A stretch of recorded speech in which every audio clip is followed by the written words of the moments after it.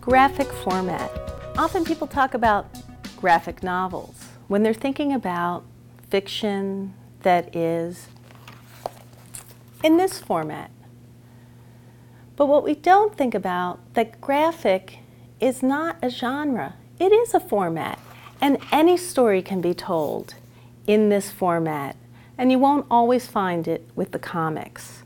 The ones that I'm loving this year are Relish. Alison Bechdel, who wrote Fun Home, said, "Step aside, joy of cooking." And what we see here is the culinary journey in a graphic format.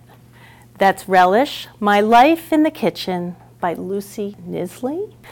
Sleepwalkers.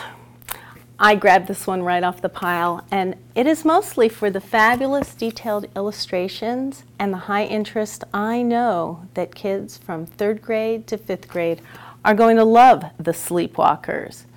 Bad Dreams Just Got Good by Vivian Schwartz. The surprise of the American Library Association was March, Book 1. You know John Lewis. He is the one who had been jailed over and over and over by demanding his civil rights. Congressman John Lewis had someone in his office who loved comics, who was going to Comic-Con, and his peers were making fun of him.